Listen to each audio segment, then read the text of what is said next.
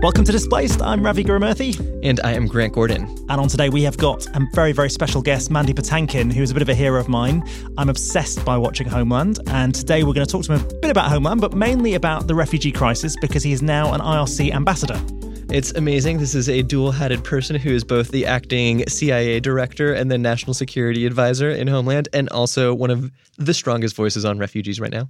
He spent quite a lot of time visiting our programs in Uganda, in Lesvos in Greece, and he's also worked here in the US, met quite a lot of our refugees that we've resettled in the United States. And one of the things that I think we'll get into with Mandy is the question of how you actually make political change happen. How do you communicate about the refugee crisis? How you actually empathize? I am actually really excited to chat with Mandy and think through how you actually generate messages that persuade people to care. I kind of, coming from the wonkier data-driven side, am always kind of like have my heartstrings pulled by the top-line statistics of the day, understanding of impact and evidence. And yeah, I'm hoping that after this, you'll actually be better at this podcast and stop going on about all those statistics. Well, there's never. There's real fundamental questions about how do you actually change people's minds? How do you impress on people? I'm excited to actually bring in some of the literature that considers how you get people to care and imagine displacement crises and things of that magnitude. You're determined to make this boring, aren't you? We're talking Mandy Patinkin. It's going to be fun. So if you've never heard of Mandy Patinkin, he is an actor, a musician, and advocate for refugees. He has not only been in Homeland, where you might know him from, but he has had a illustrative career on Broadway and in other TV shows, and actually has a new CD coming out. I am very excited to have Mandy Patinkin. Ravi is too. We are on the edges of our seats. Here's Mandy Patinkin. Mandy Patinkin, welcome to Displaced. You've just come back from Uganda, haven't you? Yes, I have. Can you just tell us what you were doing there? Well, for the past 3 years, when I finish filming Homeland, a day or two later, sometimes literally the next day, I get on the first plane with the International Rescue Committee and visit somewhere in the world where the refugee crisis is present and in need of attention and in need of people that can share their stories and be a voice for the voiceless. So the first year in 2015, I went to Lesvos and witnessed the situation there. And when the process was moving, at some points, I think 5,000 people a day or more through the system. And then I came back the next year, 2016, with my wife, back to Lesvos, and then did a little more of a tour into Serbia and the Balkan route, Hungarian border. This year, I finished filming in Budapest, and then we went immediately, my wife and my oldest son, Isaac, and myself joined the International Rescue Committee, as I do every year, and we went to Uganda, which was the polar opposite of last year's experience. The first year, the system was still working. March 2016, the EU doors shut tight, and there were no more options or possibilities for these most vulnerable among us who are caught in conflict and are truly the victims, and who profoundly remind me of my ancestors who came to this country when this country's arms were wide open. As most of our listeners share the same story with I do, we wouldn't be here or we wouldn't be listening were it not for the generosity of the United States back then. When our parents came and our grandparents. So then we went to Uganda, where the story is quite different than in the EU right now, which is somewhat in limbo, and a temporary situation is becoming permanent in the EU. But Uganda is somewhat the polar opposite. It is a country of welcome, not walls. It is a country that is leading the pact of humanity in terms of moral, ethical behavior, and doing the right thing for our fellow human beings. What is that? First of all, they also were refugees not that long ago in their own internal conflict in Uganda and knocked on their neighbor's door in South Sudan and were welcomed by them.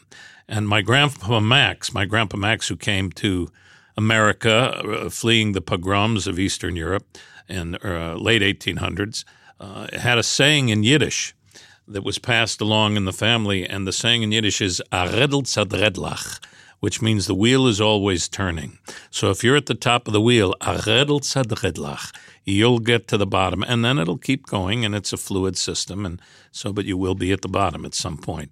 And therefore, the old story, if when someone is knocking for help and desperate for welcome, if you're not there to open the door and welcome them, no one will be there when you need somebody to welcome you. It's amazing to think about historically and contrast welcome and open doors in the American context to people who are fleeing pogroms and to refugees. We've always been kind of a light, and to now in kind of a moment of darkness. Think about Uganda as the foil to that and as the place that is actually kind of one of the stalwarts in opening their doors and that kind of arc of a difference. And so in Uganda, I think one of the things that you're pointing to is they host a massive number of refugees, an estimated 1.4 million, many of which are South Sudan, and going up to 1.8 by the end of the year. And they allow them the rights to work as well, don't they? This is the crucial thing. Freedom in the country to move around freely. So, first, they haven't closed their borders, like you're pointing out, to the EU. So if you're South Sudanese, you can cross the border and go into Uganda. Second, they also give them land and plots to start a new life. And third, they allow their children to attend schools. Yes. And so it's a totally different system. And the nationals mix with the refugees so that they incorporate as one. Much higher levels of integration. So when you went to Uganda, how did the conceptions you have of what the refugee crisis there would look like compare to what you actually saw? I didn't have a conception. I had only been to Cape Town, South Africa, which is nothing like the rest of Africa. And I had no idea what I would encounter, other than I did know I was going to a system that was welcoming refugees and taking care of them and doing the moral, ethical, appropriate human behavior to their fellow man and woman. So I was very moved to see it in action. The elders of the community give their land to the government and to the refugees for nothing. They ask nothing in return. Why? Because they were refugees. They had to knock on South Sudan's door for sanctuary and safety. So it's an extraordinary system in full operation. When you drive the 2 hours from Arua to get to the border, or 2 or 3 hours either to Mvepi, where there are 130,000 refugees of the 1.4 million that are flooding into Uganda right now, or Bidi Bidi, where there are 290,000 refugees, you pass these square homes, little square huts made of dried red brick that they make themselves, and then they mud over and thatched roofs. The refugee camps that are a little further along, like in Bidi Bidi, I'd say quite a good percentage of it that the UNHCR temporary tents have disappeared, and their huts are there, like Lillian Dawa, who is a beautiful, extraordinary woman who was a social worker in South Sudan, had 2 children, has 2 children, Harmony and Destiny. When she left, 2016, she witnessed her husband was tied to a tree and murdered, shot, and then a bomb went off, and her son, 6-year-old little boy, Harmony, disappeared. So in a complete state of shock, she fled with her daughter, Destiny, little girl, made it to the Ugandan border, was welcomed, brought into the women's center for gender-based violence and taken care of, given some food and comfort, rescue, medication for the children and herself. And then through the system of International Rescue Committee and the other NGOs there, they found a woman who had found her son after the bomb went off and found Harmony, reunited them. And then now she met another gentleman who became the father of her child to be born any day now. And she showed us around her plot of land given to her by the Ugandan government, as every refugee gets their own plot of land. And the 4 homes, structures that she built, one had a bit of a termite problem, so she had to build another one right after it. It happens. It happens. And it happens upstate New York, too. Trust me. And she built them with her own hands. This tiny little lady who's extraordinary force said to my wife when we met in her beautiful hut, so moving to be in her home, my wife said, this wouldn't happen probably if the women ruled the world. And Lillian simply said, amen.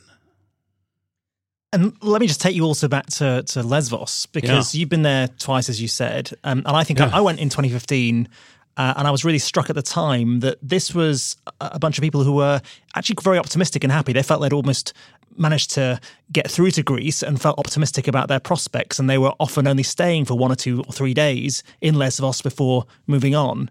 Whereas you go there now, and although the numbers have gone down, there's only probably about 100 coming in a week, they are basically interned on the island and are stuck and are not let out. Indefinitely. Indefinitely. And you saw that transition, didn't you, between 2015 and 2016?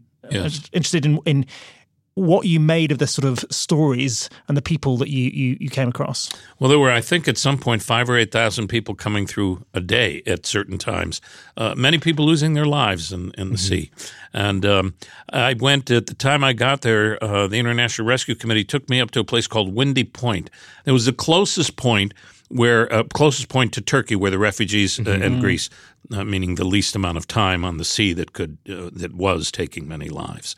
And it was astounding when I was there initially, because IRC and the Greek government officials that were on Lesvos made arrangements with a beautiful family who had political connections in the area to acquire this piece of land at Windy Point on a resort island. And they immediately brought in a city. They built a city overnight to handle approximately 5,000 plus people a day coming in. That's what they were expecting, and the continuation of it before March 2016, when the EU shut the doors. They brought in tons of gravel, put in showers, toilet facilities, shower facilities. UNHCR had all of these extremely strong tents that were really some of them better structures I'd seen that I think could easily last a year.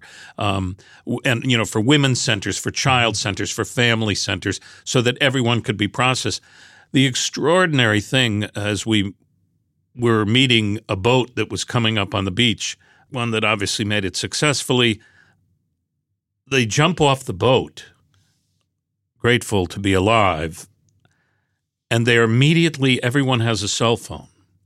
They know exactly where they're going. They know exactly where the registration center is. They know the island as though they've lived there their whole lives. Imagine these people have just, fled their own homeland, made treacherous journeys through mountains and rivers and snow and death everywhere. And they jump off this boat, know exactly where to go, where the IRC is registering people, what to do, how to get to the health centers, and how to move quickly to the ferries to take you to the mainland, to take you to the trains, to take you to Germany, where everyone was heading. And that process, I met different architects and people that work for the IRC that were all in the emergency system that get there, arrive, and set up a city overnight. This young woman was the acquisitions person. I forget her name, forgive me, but she fascinated me. And I said, acquisition, like what? Well, like everything. She said, how much gravel you need for the latrines and for the showers and for the toilets and the tents that are needed, the diapers for the babies, sanitary napkins for women, everything you can imagine that is life-sustaining necessities. And I said, wow. And she was, I don't even think she was 30. I think she was, mid to late 20s. I said, well, what were you doing? How do you, who are you? What were you doing before you got here? She said, I was running a luggage shop in Vail, Colorado. I said, oh, God, I'd want to get away from there too. I said, but how do you know how to do this? How do you know, how do you bring it in? By plane, by ship, by boat, by car? She said, in the luggage. Yeah. And she said, in the luggage. She said, all of those ways. She said, I just know how to get things. Mm-hmm. A few of the strings that I want to pull on it speak to the way that humanitarian response has changed. You think about 30 years ago with major refugee crises, they're happening in an era without the internet, without cell phones. Many of our colleagues who we talk with were doing humanitarian response before there were satellite phones. Somebody would literally go to a place in sub-Saharan Africa, Southeast Asia, wherever the response was at the time, and you would kind of say goodbye to them, and they would go there to do work. And you can talk to colleagues who once the fax machine was set up, the whole structure of humanitarian response changed because you allowed communication between different organizations, different responders. And now you're at a point where the individuals who are arriving in large part in many parts of the world have cell phones. One of the things that the IRC works on is Refugee Info. It is an app specifically constructed for when refugees arrive to know where services are. It's structured so that they can provide feedback on services. It's like a Yelp, such that when they do, they know what happens. And you see the kind of increase in technological sophistication. It allows for a totally different type of response that has really shaped the way that the entire landscape looks at this point.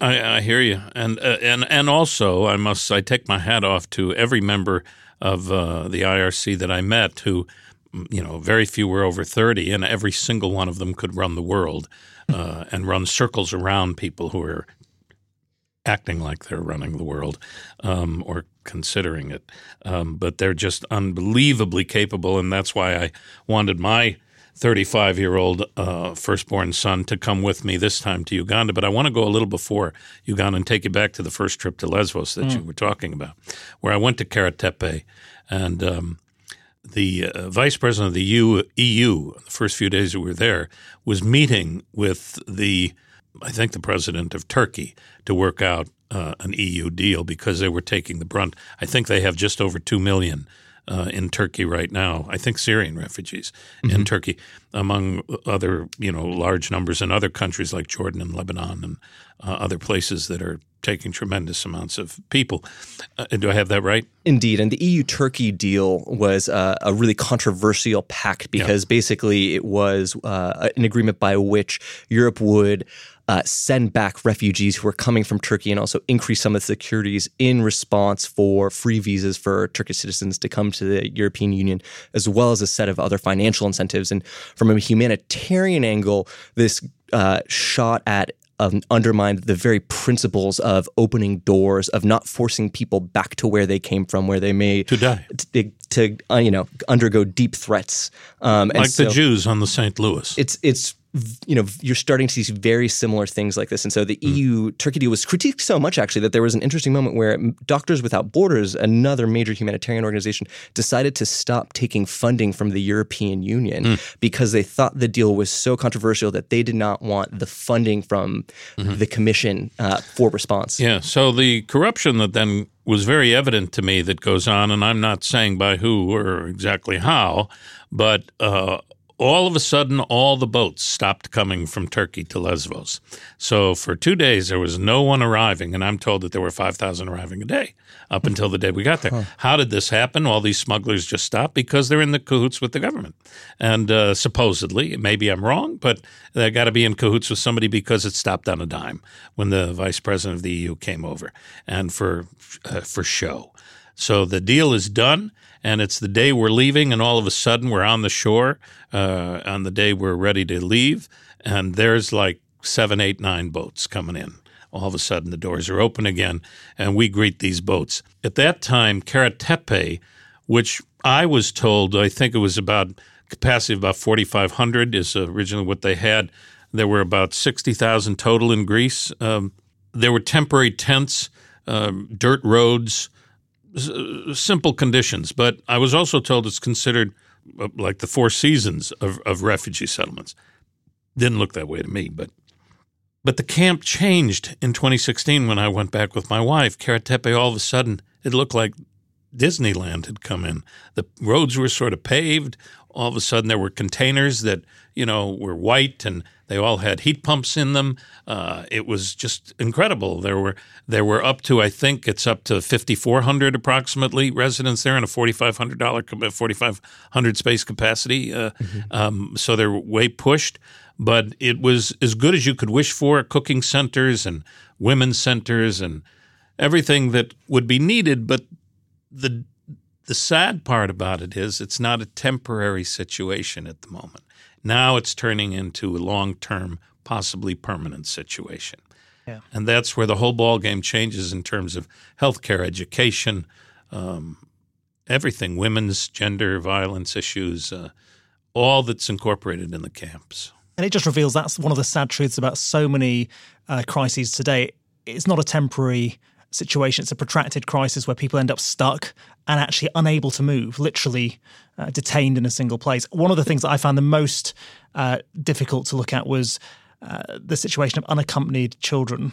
And I can remember them in basically a cage, a very small space, and loads of unaccompanied minors were there. And I don't know whether you came across that situation. Well, we went to one place on Lesbos, which was particularly for young boys that were unaccompanied and had no one else.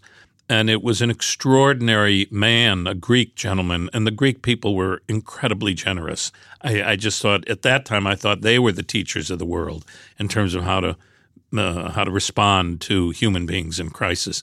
And this is all at a time when the fear-mongering in our country was going sky high, and the rhetoric to ban people and the bans that are going on in the Supreme Court and this horrible, horrible rhetoric of fear, whereupon I launched into a little mini PhD course on the vetting process using my contacts through IRC and individuals that I got to know that were at the highest places in the intelligence community through my relationship with Homeland, the television series I do.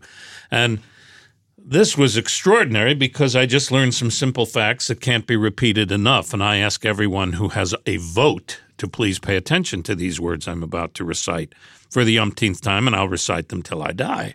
And that is that since 1970 in the United States, not a single terrorist incident has taken place by a refugee. The way that the system works, I believe it's 9 different locations around the world that the UNHCR has, that if you are an individual or a family and you want to see if you can get sanctuary and a visa to begin this process, first you have to pass that UNHCR screening. If and when you do pass that screening, then for the United States, you launch into a 2-year process, a 2-year vetting process that couldn't be more rigorous. And the United States vetting process is known as the gold standard of vetting. Could it use improvement? Of course, everything could use improvement. But don't forget, not a single terrorist incident has taken place by a refugee coming into the United States since 1970. In Europe, it's a very different story, and that's where you need global cooperation and getting their system better. And our intelligence community, people I've spoken to, are more than ready to help and try to do the most they can. But when you have – and so let's just get back to the point for a second. Now you have politicians ginning up fear. And what do they tell you? You need to be afraid of these other people. And you need to be terrified of them, that they're going to cause you harm, and if you vote for me, I'll keep you safe. And it's just nothing but falsehoods, because the truth is refugees, like all of our grandparents listening here, our ancestors, some parents in some cases, are the fabric of this country that make this country great. And they are the safest citizens in the United States of America. There's an amazing statistic that was put up by the Cato Institute, which is a right-leaning think tank in D.C., where they did an analysis of exactly what you're talking about. And they came up with the conclusion that the chance of being an American murdered by a terrorist act caused by a refugee is 1 in 3.64 billion, while the chance of being murdered in an attack committed by an illegal immigrant is 1 in 10.9 billion. And by contrast, the chance of being murdered by a tourist on a B visa, which is one of the most common ways that outsiders come in to just visit, for 2 weeks, is 1 in 3.9 million. It just gives you a sense of how vast. And these numbers, at the end of the day, don't have any weight compared to being with these children. So you've spent time with them, haven't you? You've visited our U.S. programs resettling refugees here, and you've got to know some of the families. Yes, there's a community in Elizabeth, New Jersey. I live in New York City, and that's a key settlement area for Syrian families. And we met a family. They prefer that I not mention their name. And we invited them to our home in New York. This man was a lawyer who was high up in his profession.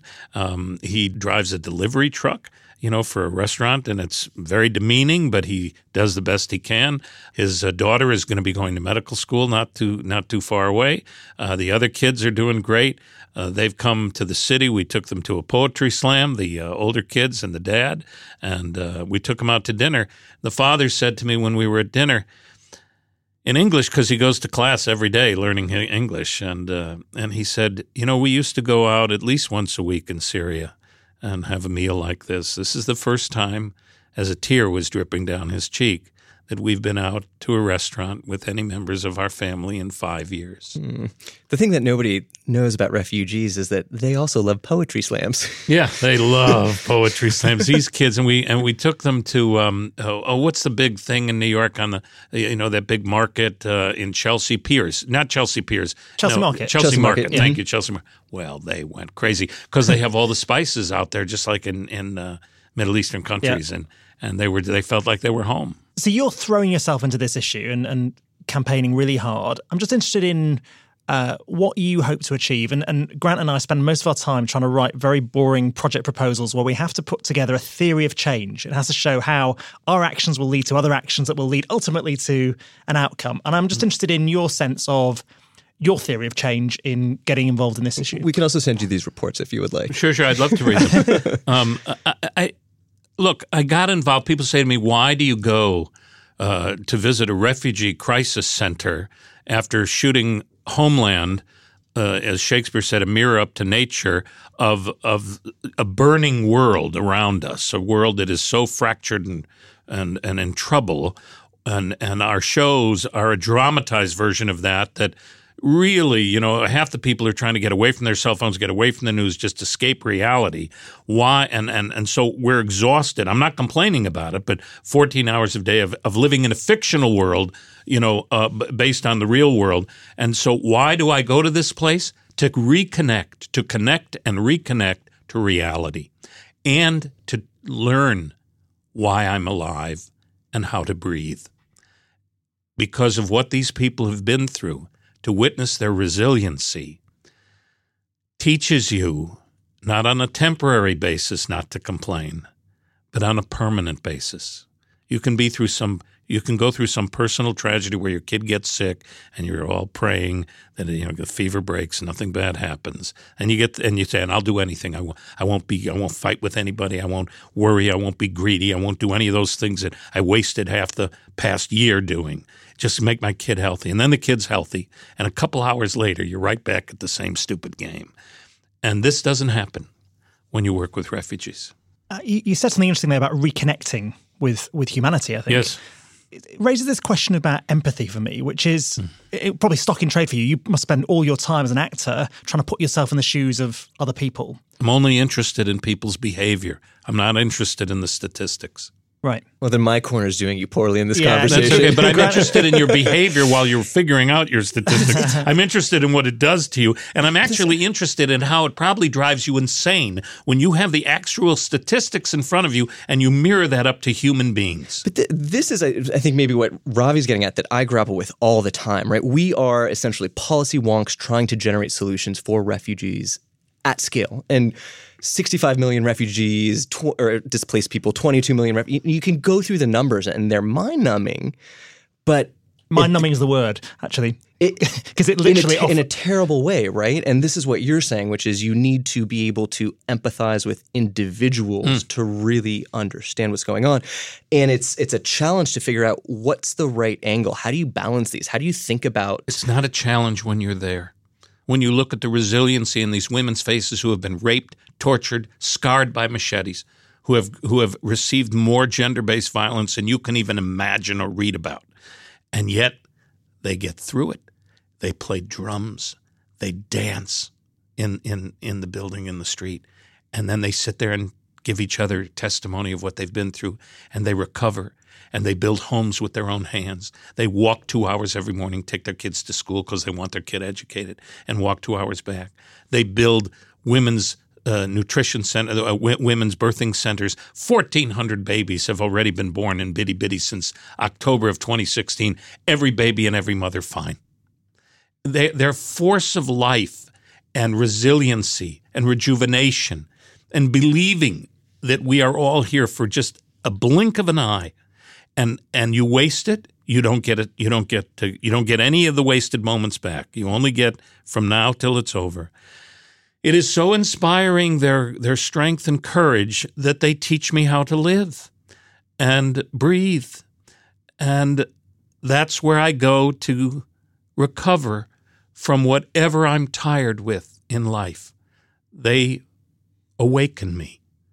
And it is simply the moral, ethical, right thing to do to take care of your fellow man, to do unto others as you would have them do unto you. It's in every religion. It's in every culture. And what's the alternative? To send someone back to the conflict to die, which happens all the time. And then you have to remember that these people didn't ask or make the conflict. They are the victims. They're on the run. They're desperately trying to survive and save themselves and their children. And I think in Uganda, 85% are women and children. And they don't have the power to stop the cause of the refugee crisis. What's the cause? The conflict. Who does have the power? The governments and the elected officials. Who else has the power? Everyone listening to this podcast, anywhere in the world. Why? Because you have a vote, an influence, and a voice.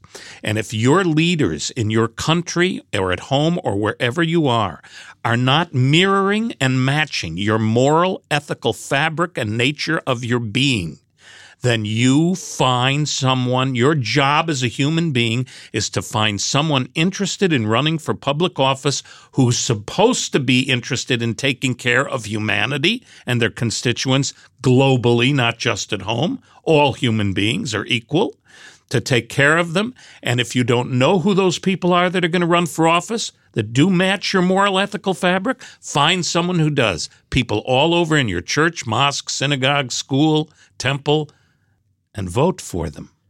So we're spending Mandy Patinkin for president. So No, I want to come. I want to come me, back. but I do this like you do what you do. This is our way of being political.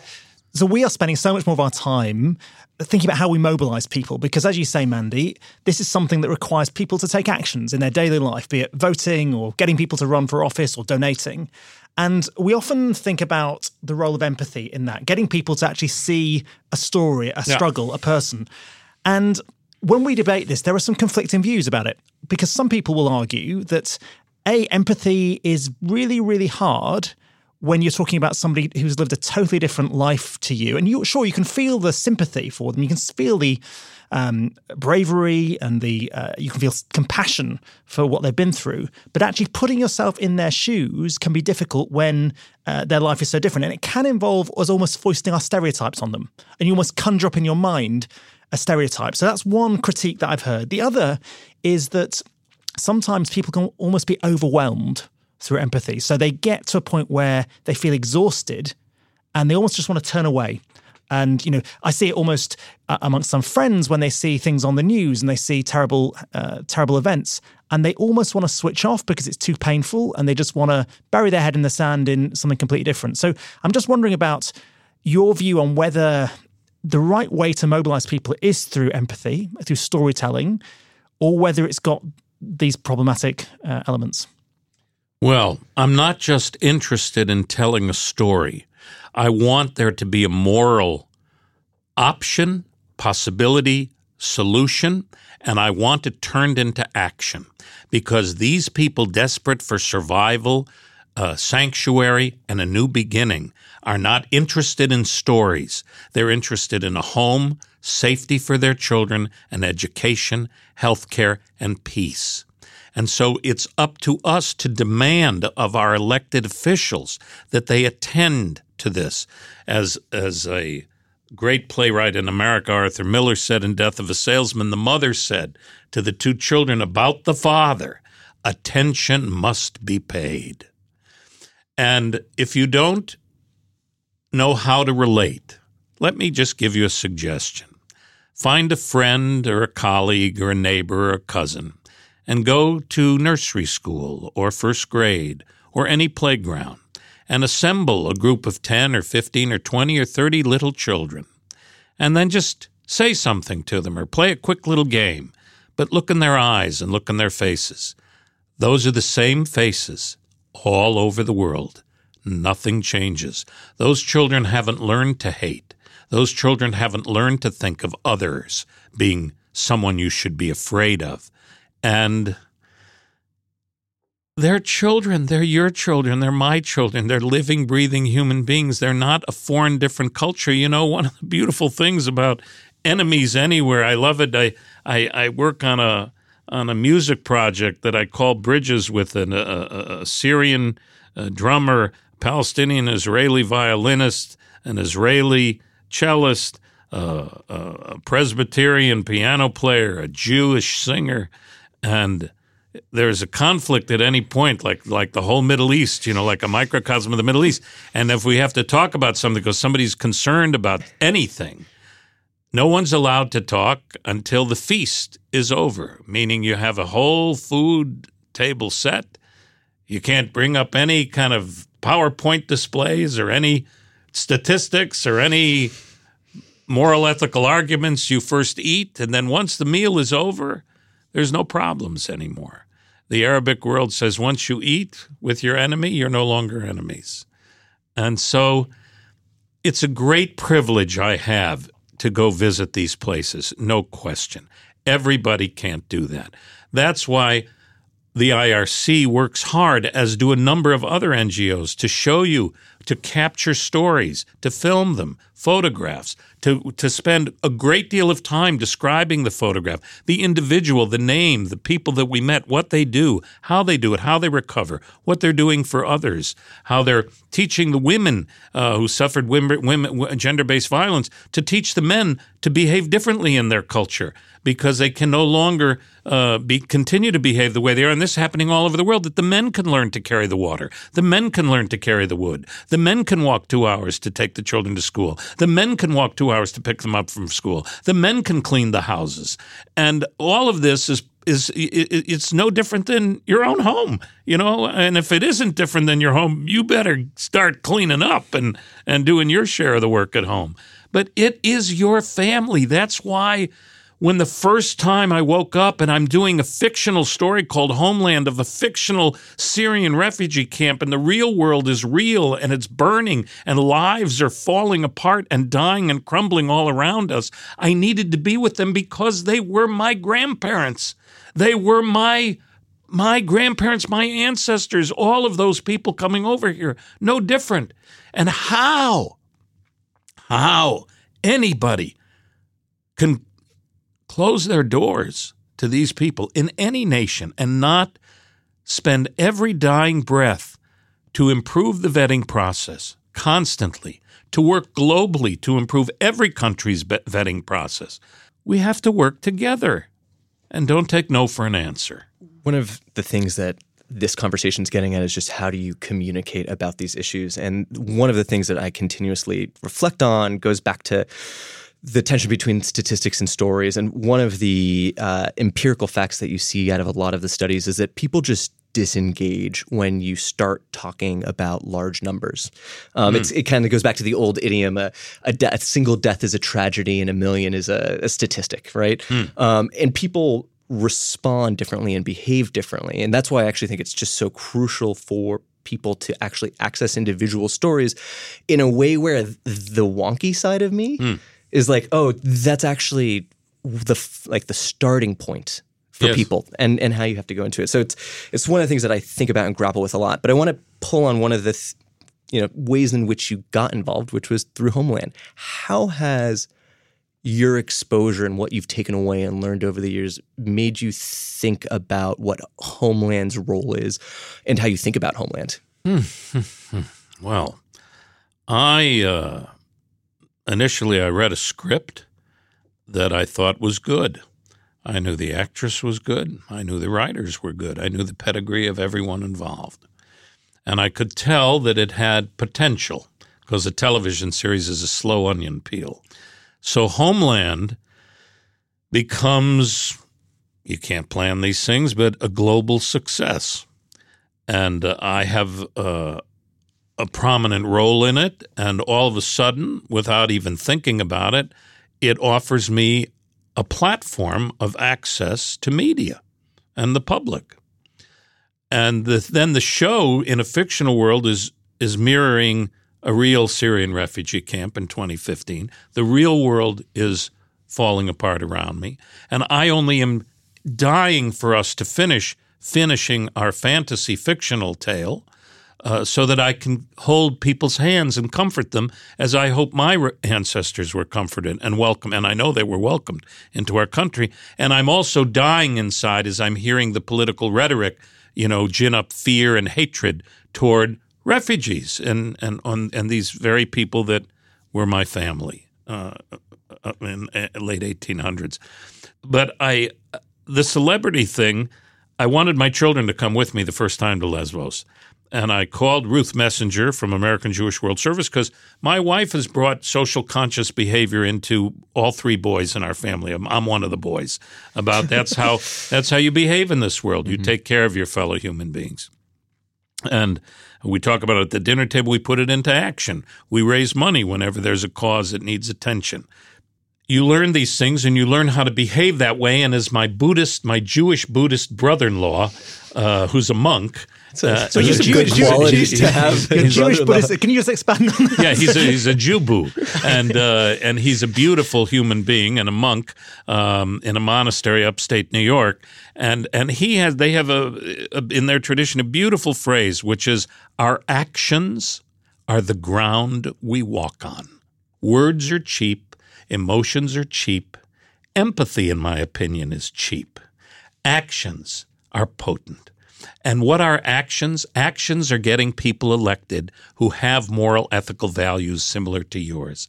Actions are making donations to causes and organizations that are doing the hard work on the front line, so that if you can't be there, you're supporting the work by contributing. We're all in violent agreement with each other about this issue. Yeah. I just wonder about when you think about people who have very different views to you, do you feel empathy towards them? Do you understand what's in their mind and why they feel very differently towards the crisis? I do. They're frightened.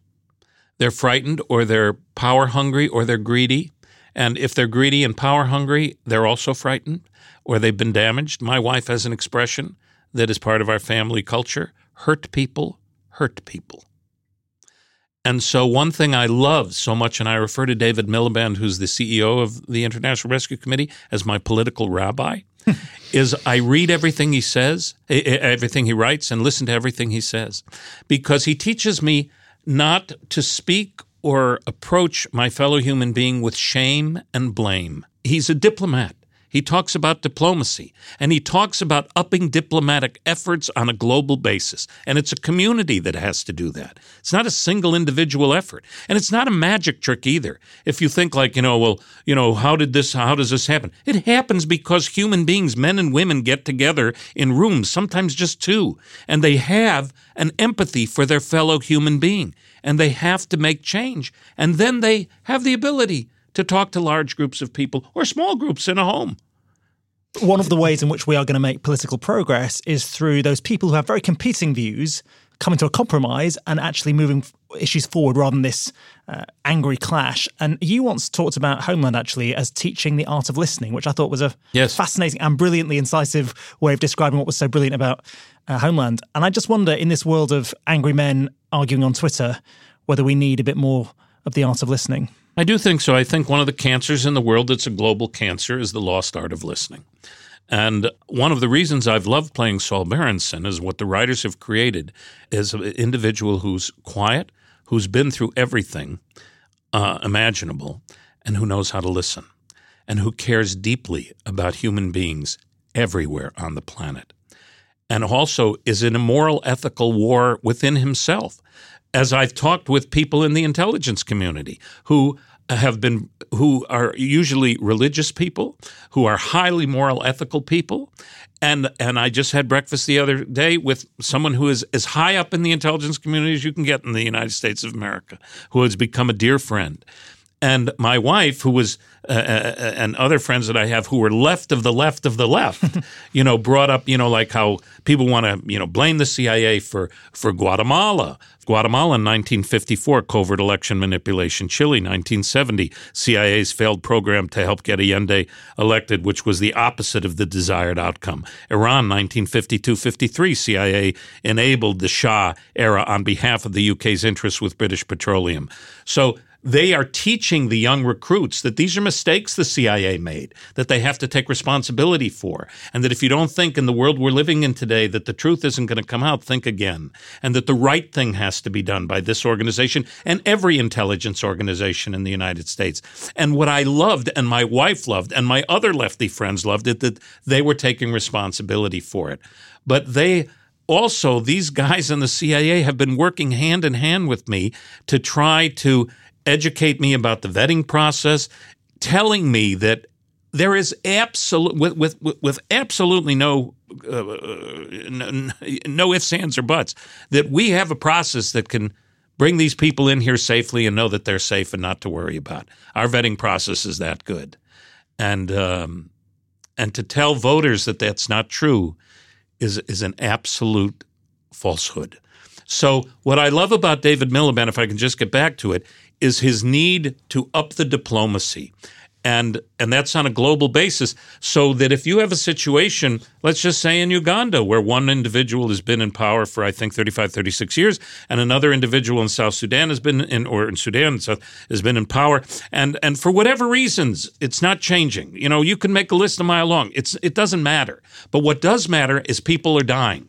And people are suffering, and a conflict isn't disappearing. And those victims are not the cause of the problem. The political leaders are the cause of the problem, who can't get their stuff together for whatever reason. And therefore, those who are healthy, and those who are strong, and those who are in a free area of the world where there isn't a conflict, and who have good lives, it is their job and their moral obligation to find the time and effort and energy and use their imagination to come up with options to offer these countries and countries globally to put sanctions or offers of incentives to help your economy grow if you help these countries. Why should developing nations be taking the burden for the refugee crisis all over the world? And the United States and the UK and the European Union is hardly lifting a finger.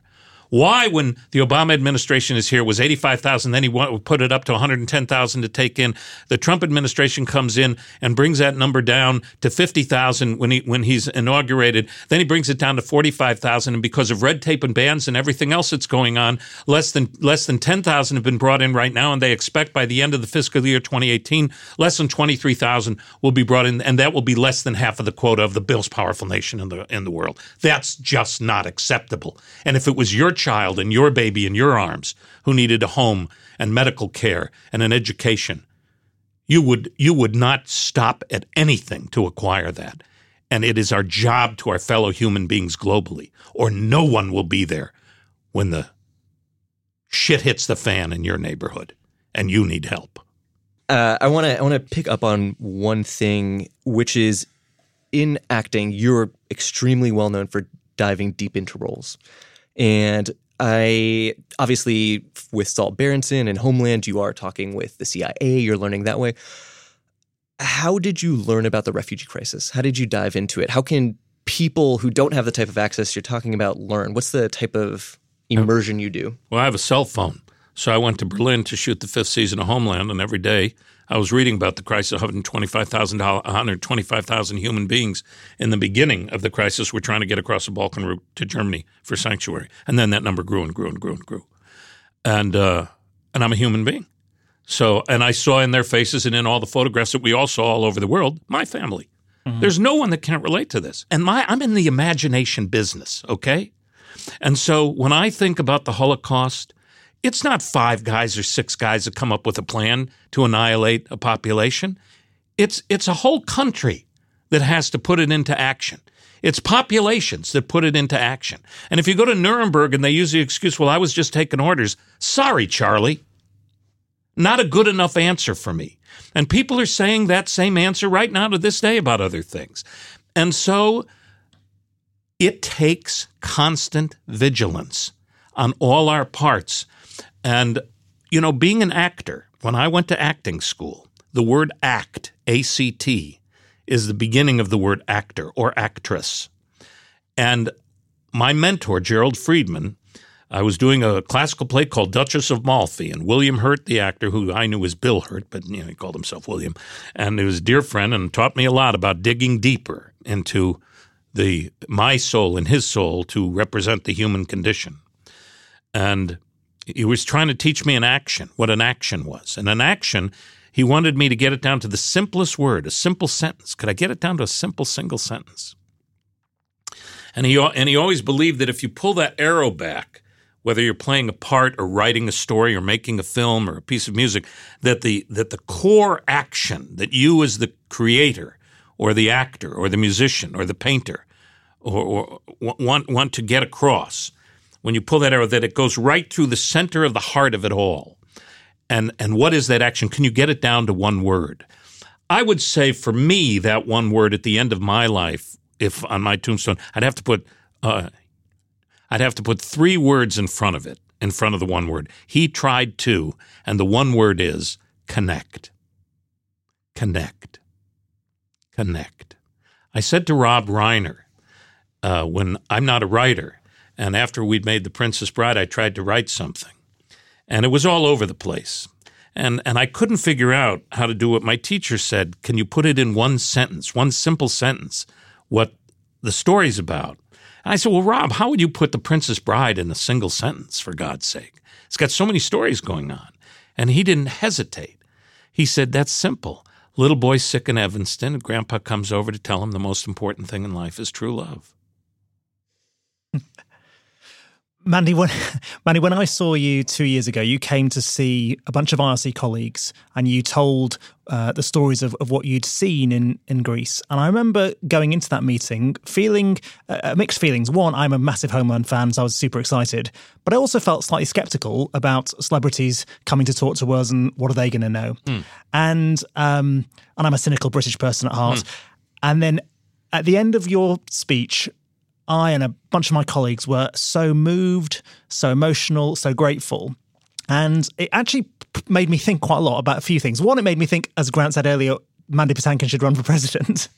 But the other thing it made me reflect on was I used to be a speechwriter. I used to be speechwriter for David Miliband. And it made me really reflect on how inadequate my writing was and how we think about doing politics, particularly by elites, where almost there's a premium on being respectable, credible, authoritative. And it takes a bravery to bare your soul as a politician because that can be quite punished by the media. And I'm just interested in how far you're prepared to go in this journey to try and connect, as you put it, and mobilize. Are you prepared to be even more active politically than you are now? Absolutely. Look, I've been around quite a while, by critics in the theater or film or any area of the arts, or by political critics now whenever I do something as an activist. And, here's another Hollywood actor coming to tell us what to do. How dare they? You can, sticks and stones will break my bones, but names will never hurt me, like we said when we were kids. Nothing frightens me. When I'm dealing with lending my voice to the most vulnerable human beings on this planet, having been blessed with such a wonderful life and family, children, the privilege to live in this country at its worst, you can't shake me or scare me. No one can. You can't threaten me. And it's a sad game that people play, but you just need to be yourself. Did I tell you the E.E. Cummings poem? Have I shared that with you today? No. My wife gave it to me years ago. I was 25, 6, 7, somewhere in there, doing a play called Evita. It was one of the first things I did that was on a bigger stage. You were Che Guevara, I was right? Che Guevara, as opposed to the work that didn't get seen that much at the Public Theater off Broadway. And I did this thing, and I didn't know why people were paying attention to this more than what we were doing off Broadway that I thought was, like the bee's knees. But it got all this attention, and And then everybody started saying, you were going to win an award. You were going to win an award. And we had a whole year before the award ceremony would come. And it would drive me crazy. I would say to my wife, I wish people stop telling me I'm going to win an award. I just want to do the job. Make it nuts. What if I don't win an award? Am I worthless? Leave me alone. But they're constantly. And then I started making a joke out of it. I said, right. If I win an award, then I'll have a medal and I'll have courage like the lion in The Wizard of Oz, right? And so that's how I dealt with it. Then the award ceremony comes finally at the end of the year, and the category comes up, and the person's on stage getting ready to open the envelope, and she's saying the names in the category that I'm in. I'm nominated. And my wife slips a little metal touchstone into my hand that is right in my hand right now. That you're taking out of your wallet. It's currently in your hand. That's it. Okay? It's a little piece of silver, and we have since made one for each of my sons and my wife. And on the front of it, she wrote in her inevitable wisdom, and I would simply also say, listen to the women in your lives, wherever you are. And my wife gave me this medal years ago. On one side, it says, a medal for the lion, courage and love, always Catherine. This is before the category, whether I knew I won or lost, so that I'd have my medal, even if I didn't win the award. And on the other side is a mantra for our family, and I offer it to everyone, a poem by E.E. Cummings. To be nobody but yourself, in a world which is doing its best, night and day, to make you everybody else, means to fight the hardest battle, which any human being can fight, and never stop fighting. And pick up all these touchstones and phrases from the people who matter that you meet as you go along the road, because they make up what's called your life. Mandy Patinkin, thank you so much for being with us and being on Displaced. Thank you so much, Mandy. Thank you.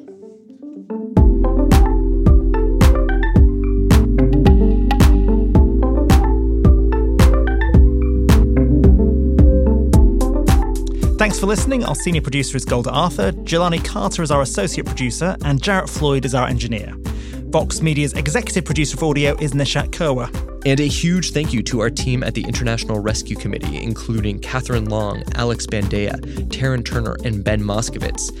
Please drop us a line and tell us who you'd like to hear on this show. We would love to hear from you. Email us at displaced@rescue.org or drop by at rescue.org/displaced. And subscribe to us on Apple Podcasts or wherever you get your podcasts. Thank you for listening and see you next week.